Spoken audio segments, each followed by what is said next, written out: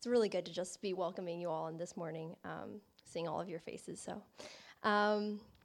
Psalm 1 through 6 is one of our Old Testament readings from today. Blessed is the man who walks not in the counsel of the wicked, nor stands in the way of sinners, nor sits in the seat of scoffers. But his delight is in the law of the Lord, and on his law he meditates day and night. He is like a tree planted by streams of water that yields its fruit in its season, and its leaf does not wither. In all that he does, he prospers. The wicked are not so, but are like chaff that the wind drives away. Therefore, the wicked will not stand in the judgment, nor sinners in the congregation of the righteous. For the Lord knows the way of the righteous, but the way of the wicked will perish. The second passage from the Old Testament is Micah 6 through 8. With what shall I come before the Lord and bow myself before God on high? Shall I come before him with burnt offerings, with calves a year old? With the Lord be pleased with thousands of rams, with 10,000s of rivers of oil? Shall I give my firstborn for my transgression, the fruit of my body for the sin of my soul? He has told you, O man, what is good. And what does the Lord require of you but to do justice and to love kindness and to walk humbly with your God?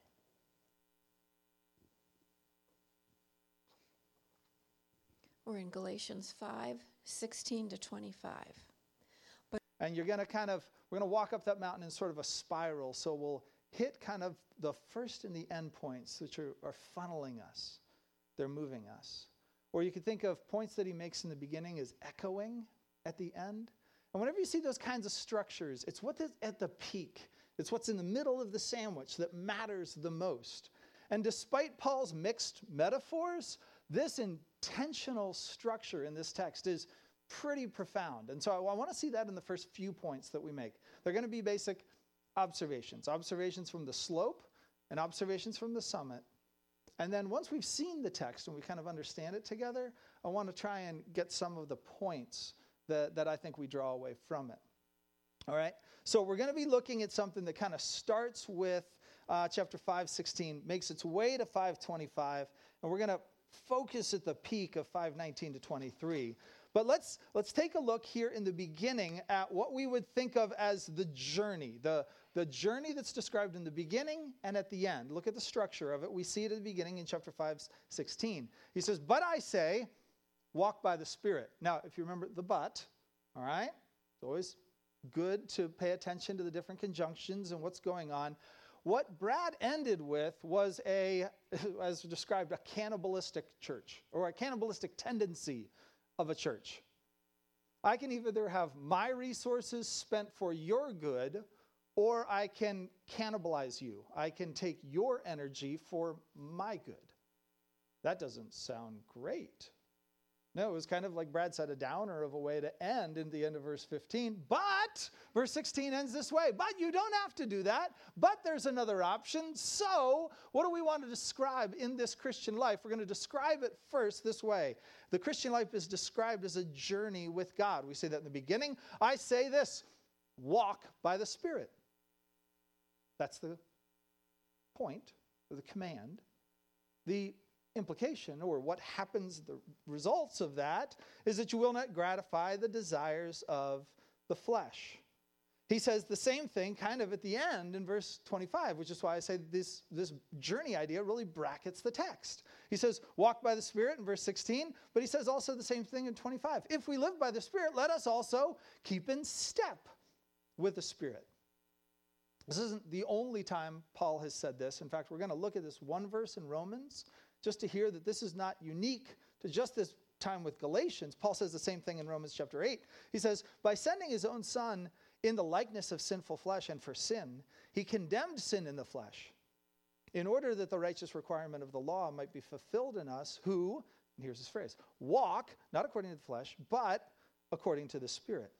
Now, that's not just unique to Paul, right? If you wanted to know who to pay attention to, sometimes in the early stories of the Bible, the way that God is speaking through Moses, trying to redeem the people that have come out of Egypt, that are heading towards Canaan. God often speaks and highlights the people in that story as saying that they walked with God. In the whole, what feels like a death script in Genesis chapter 5, there's like one guy who stands out, and his name is Enoch. Everybody else lives, has kids, and died. Lives, has kids, and dies. Enoch comes along, and he walks with God. It's the moment that the spotlight shines on one guy. Noah is described in kind of the same way. He was someone who walked with God. And then when God is speaking to Abraham in chapter 17, he says, walk before me and be blameless, that I may make my covenant between me and you and may multiply you greatly. So the first thing we got to get out of this is that the Christian life is a journey. We don't arrive somewhere and sit there. We're moving somewhere. We are on a journey. There is the progress that a pilgrim makes in their relationship with God. The second thing that we see as we kind of make our way up the slope, that is bracketed a little bit inside of those first brackets, is that on this journey we are opposed. You can't miss it, can you? Because it's right there in verse 17. For the desires of the flesh are against the Spirit, and the desires of the Spirit are against the flesh. For these are opposed to each other, to keep you from doing the things you want to do. There's a Humperdinck, and there is a man in black. The desires of the flesh are against the Spirit. And in a similar way, this opponent is mentioned in verse 24, where we read, those who belong to Christ Jesus have crucified the flesh with its passions and desires. Death first. There is an enemy on the journey, point 1. Point 2. Notice that also showed up in Romans chapter 8, didn't it? By sending his own son in the likeness of sinful flesh, and for sin he condemned sin in the flesh, in order that the righteous requirement of the law might be fulfilled in us, who walk according to the Spirit, yes, but not according to the flesh. In other words, this isn't some just unique thing for the Galatians to hear. This is a big part of the way that Paul, when he's really playing out what the gospel is going to look like in an individual and in a church, he wants to let you know you're on a journey and you're opposed on that journey. The third thing to see then, as we move in from that, though, is that we're heading toward a goal.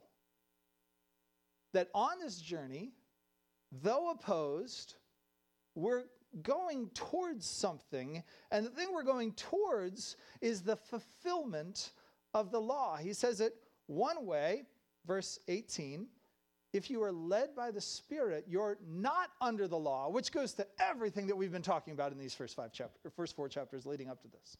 The contrast between, or not even yet totally the contrast between the law and faith.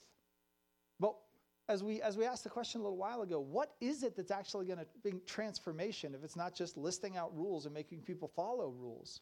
If that won't bring real character, heart level shaping transformation and make us more like Jesus, if it's not the law, then what is it?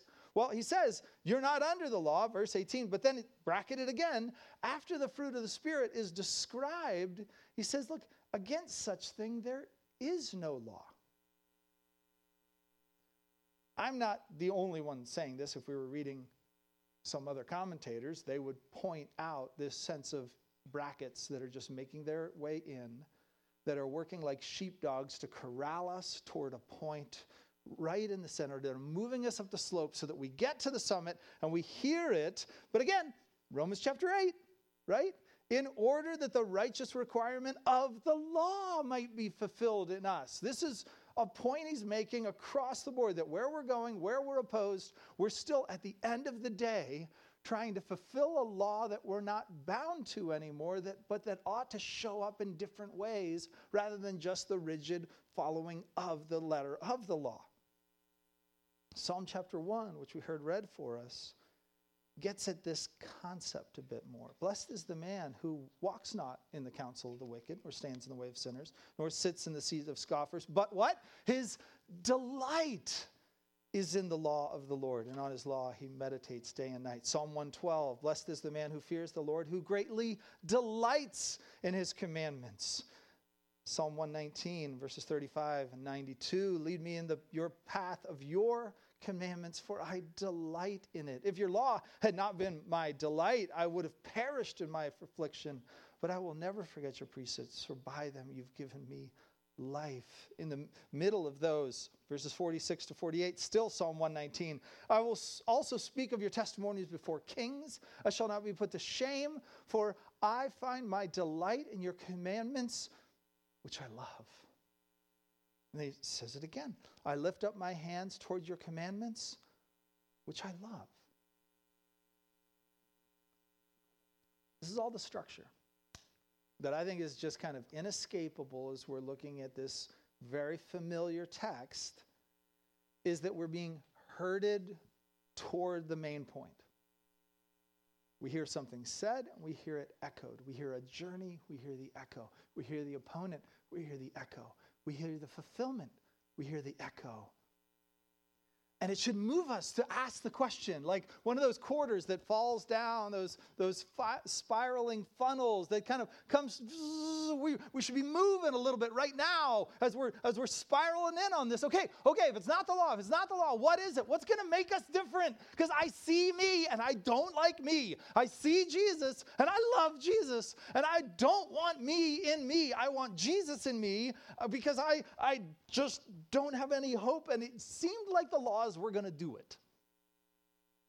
It seemed like I could parent that way. I could be a good employee that way. I could be a good student that way. I could even make friend rules. People tell me something to do and I've done it. I'm like, oh my gosh, that's horrible. I'm going to set up another rule. And then I'll obey the rule, and then I'll just be a different person. At the end of the day, the law is kind of broken that way, or I'm broken. I don't know what it is, but we should be spinning around right now trying to ask the question, how do I change? How do I stop being me and be more like him?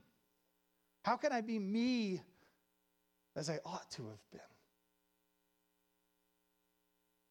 That's where this is moving us, isn't it? At the top of the mountain, we're asking the question, what is it? And I think that's where 5:19 to 23 really moves us and gets us thinking. And the first thing that we need to see as we get to the top of the mountain is the one half of the contrast that is the point of the mountain. There is a massive point we have to understand from the peak of this thing, which is that the flesh is toxic and treacherous. You cannot trust Humperdinck. You cannot befriend the flesh because the workforce of the flesh is toxic and treacherous. Now, the works of the flesh, verse 19, are evident. Here they come. Sexual immorality, impurity, sensuality, idolatry, sorcery, enmity, strife, jealousy, fits of anger, rivalries, dissensions, divisions, envy, drunkenness, orgies, and things like these. These may make for popular movies. These may become increasingly not just the characteristics of the villains of movies, but also the heroes of movies these days. It doesn't change the nature of the flesh, which is that it is always toxic and it is always treacherous. It is always killing what God has designed to live and to thrive, and it is always treasonous against the kingdom, which we read in verse 29 or 21. I warn you, as I warned you before, that those who do such things will not inherit the kingdom of God. Heaven isn't for those who don't want to be there. Heaven, the joy of being with God in his presence, is for those who long to be there. And those living like this don't want to be there. Because heaven is God's presence, his nature, the people of God are just, we're prone now to different things than these. This workforce is not friendly to us, nor a place and a force with which we should be friendly. This is instead what Eugene Peterson calls the kind of life that develops out of trying to get your own way all the time. It is obvious what kind of life develops out of trying to get your own way all of the time. Repetitive, loveless, cheap sex. A stinking accumulation of mental and emotional garbage. Frenzied and joyless grabs for happiness. Trinket gods. Magic show religion. Paranoid loneliness. Cutthroat competition. A brutal temper. An impotence to love or be loved. Divided homes. Divided lives. Small-minded and lopsided pursuits. The vicious habit of depersonalizing everyone into a rival. Uncontrolled and uncontrollable addictions. Ugly parodies of community. And I could go on. It makes for great soap opera drama. And it makes for terrible dynamics in our home, doesn't it? This is terrible when our friendships devolve into these kinds of things. When a flesh has its way and Buttercup had her way, and we just decide we're going to surrender to all this, hoping that it'll maybe just still befriend us a little bit. It will never, ever lead to life, to befriend the flesh.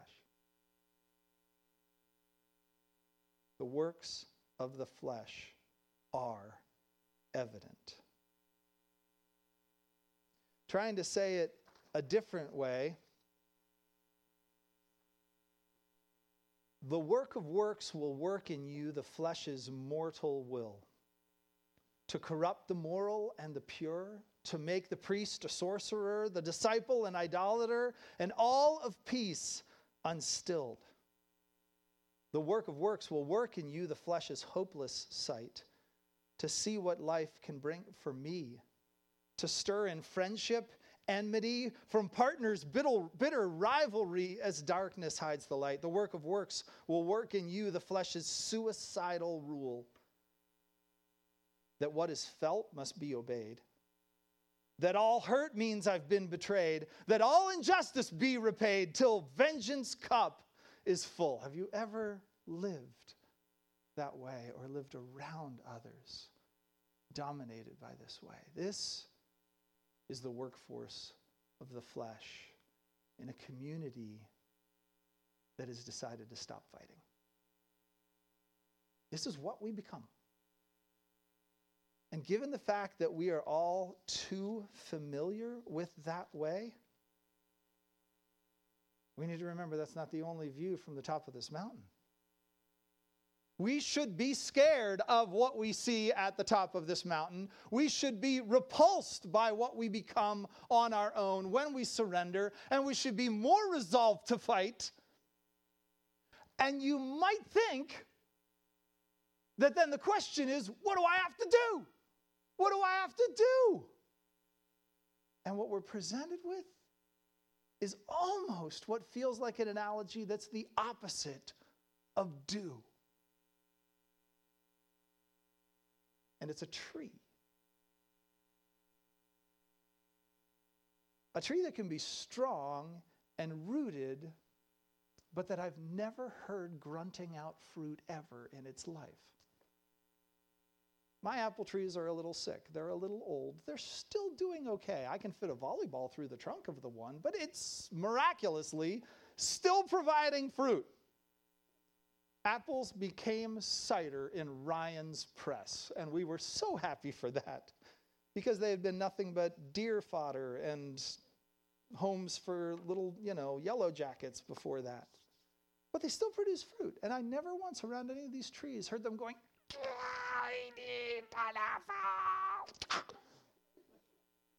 the tree wasn't working, but it was bountiful and beautiful. And that's the contrast. In verse 22, the fruit of the Spirit is love, joy, peace, patience, kindness, goodness, faithfulness, gentleness, self-control. And against such things there is no law. This isn't an analogy that's unique to Paul.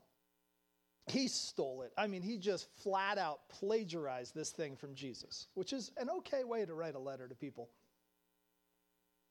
Because on one hand, Jesus said in John chapter 12, the hour has come for the Son of Man to be glorified. Truly, truly, I say to you, unless a grain of wheat falls into the ground and dies, it remains alone. But if it dies, it bears much fruit. Whoever loves his life loses it, and whoever hates his life in this world will keep it for eternal life. Later he said in John chapter 15, thank you, we are going to need 2 today. Said, abide in me, and I in you. As the branch cannot bear fruit by itself unless it abides in the vine, neither can you unless you abide in me. I am the vine, you are the branches. Whoever abides in me, and I in him, he it is that bears much fruit. For apart from me, you can do nothing. If anyone does not abide in me, he is thrown away like a branch and withers, and the branches are gathered, thrown into the fire, and burned. If you abide in me, and my words abide in you. And then later he says, abide in my love. Long quote by John Piper, but listen to the way he describes this. He says, since the fruit is simply the outforming of what is passed through the branch from the vine, we should ask, what is it that we receive from the vine? Jesus' answer is love. Abiding in Jesus means abiding in his love. According to verse 9, as the Father has loved me, so I have loved you. Abide in my love. Abide in me is replaced by abide in my love. And this shows more specifically what we receive when we're united to the vine, namely the sap of divine love for the nourishment and refreshment of other people. Christ's present love for me is his commandment to give me right now to give me right now and forever everything that is good for me. Therefore, abiding in his love means constantly receiving as from his loving hand all things as being good for me. This is why I'm so grateful for these Sundays where we look back, we see what God has done, and we say, hasn't he been good? So glad for the songs that Phil chose, that we accent both the goodness of God and the greatness of God, because a great God who is not good, a powerful God who is not loving, I don't want to run to that God. A good God who's weak and impotent, I'm not sure I really want to run to that God. But a great and a good God. That God is great and God is good. Oh, that's the kind of God I want to run towards. So that when I'm abiding in him, I'm abiding in the love of a good and a great God. Here's a question for you. It's a grammar question. What's the command coming out of all of that? Does it bear fruit? It's not. See, there are commands and there are consequences to commands. There's other ways of saying that in English teacher kind of terms. But there are things that we're told to do, and there are things that happen because we do what we're told to do. And it's always very important for us to get the difference. Husbands often screw this up. The command given to husbands is lead, right, men? Actually, Ephesians 5 is very different. It's love. When Peter gets around at it, he's saying, live with your wife in an understanding way. That's your command. You'll get the leadership thing down, just kind of the way I've built you, sort of. But if you lead like that, oh man, nobody wants that. The command is love. We have to get commands right, particularly when we're thinking about this relationship that we have with God. Because if we want to repent from the works of the flesh and then we figure out we have to do the works of the fruit, this is going to be a mess. If I look at this whole list of love, joy, peace, patience, kindness, I'm like, how do I do the joy? That's like the tree sitting there figuring, how do I do the apple? And you're like, nah, dig around the tree, help the roots, figure out what it's drinking. And here comes an apple. The command Jesus says is abide. Abide in me, and then there's a consequence. We have to ask the exact same question of what we're looking at in Galatians chapter 5, don't we? There's been a lot going on in this passage so far. Have you noticed the lack of commands? There are two. And this brings us to our sixth point. Everything was so far slopes and summit kind of observations. Let's get some takeaways here. All right?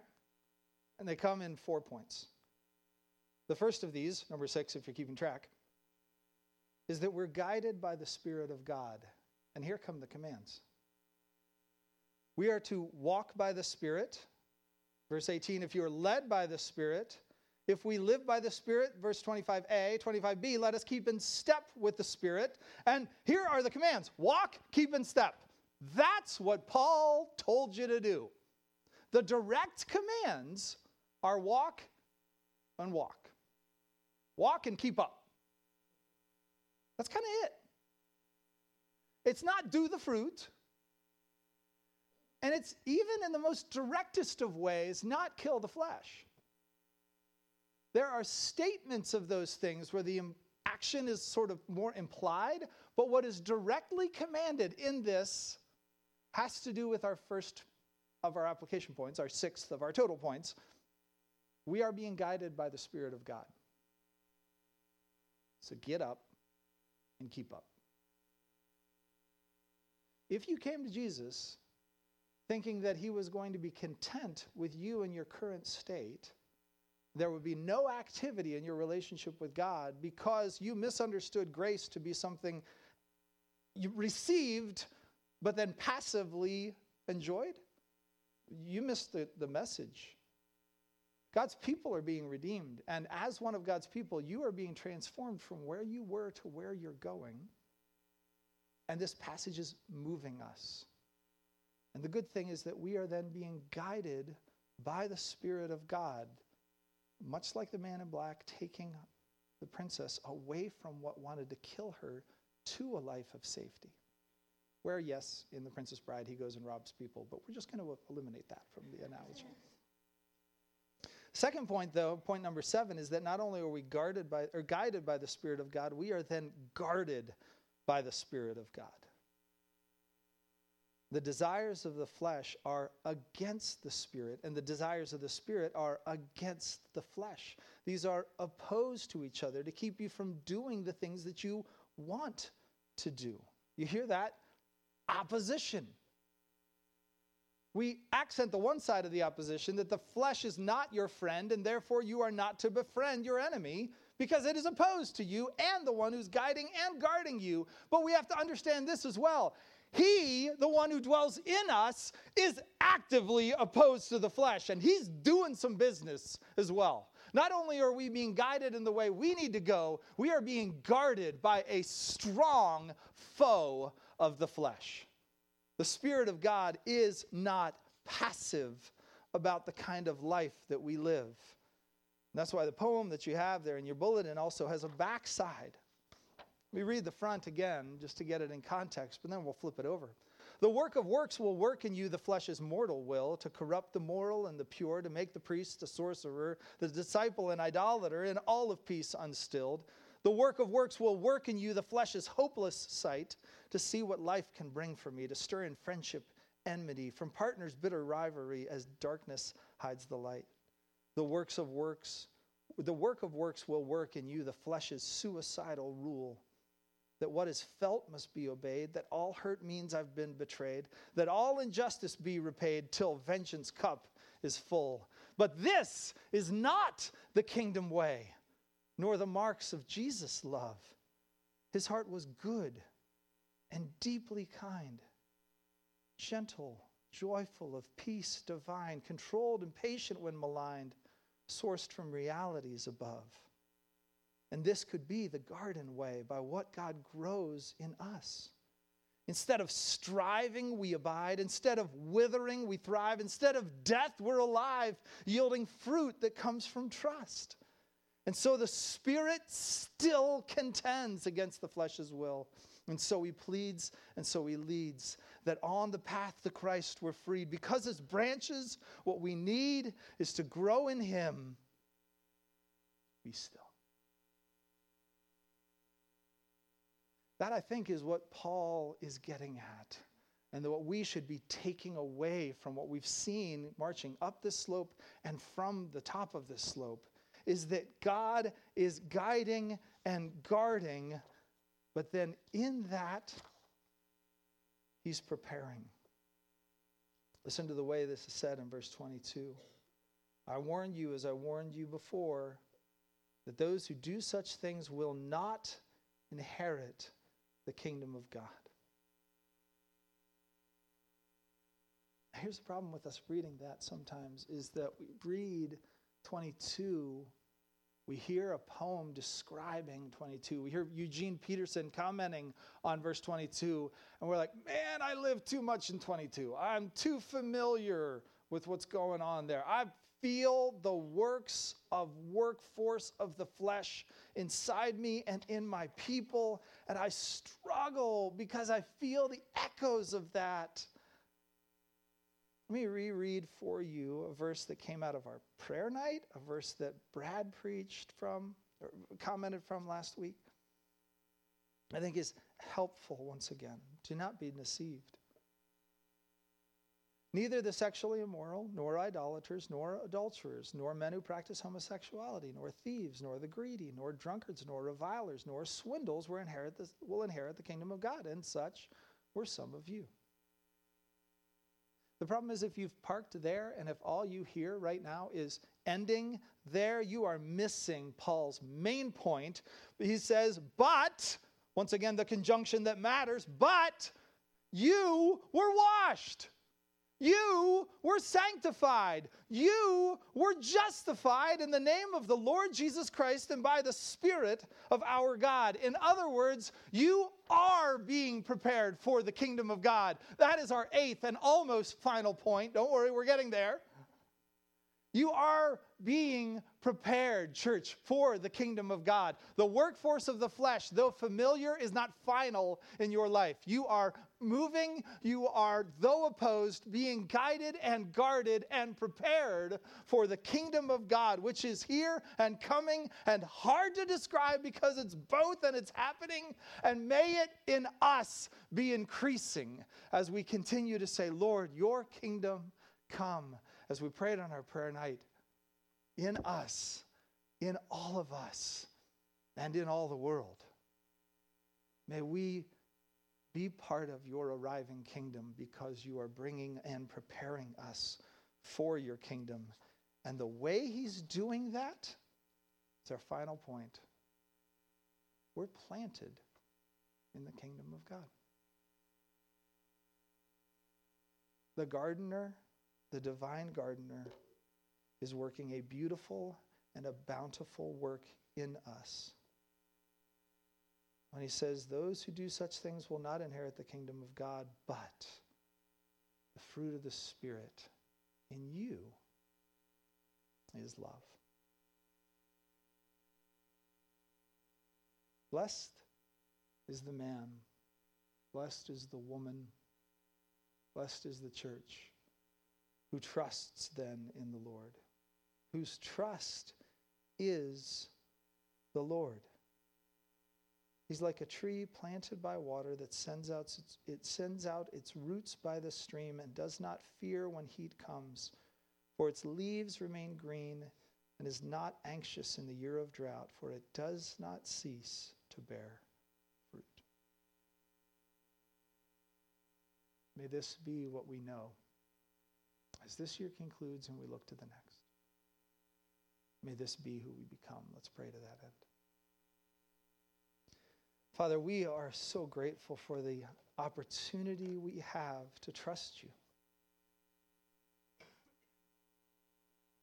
We're so grateful that when we look back, we see what we've been freed from.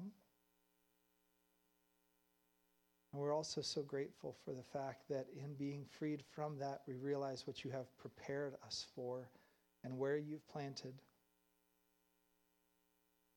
And so I ask, Lord, that you would be at work in us. That we would not surrender. But that as you are opposed to the flesh, we would walk by the Spirit. Keep in step with the Spirit. Find your voice echoing through ours. Find the intention, Lord, that you have for our hands being what we put ourselves to. May we participate with you on this journey. In Jesus' name, amen. We're going to close this time by taking communion. And so I want to invite the ushers to come and get the elements here. I'm going to have you keep your seats a little bit as we talk about communion. We've taken communion in a number of different ways. And so as you guys come and grab it.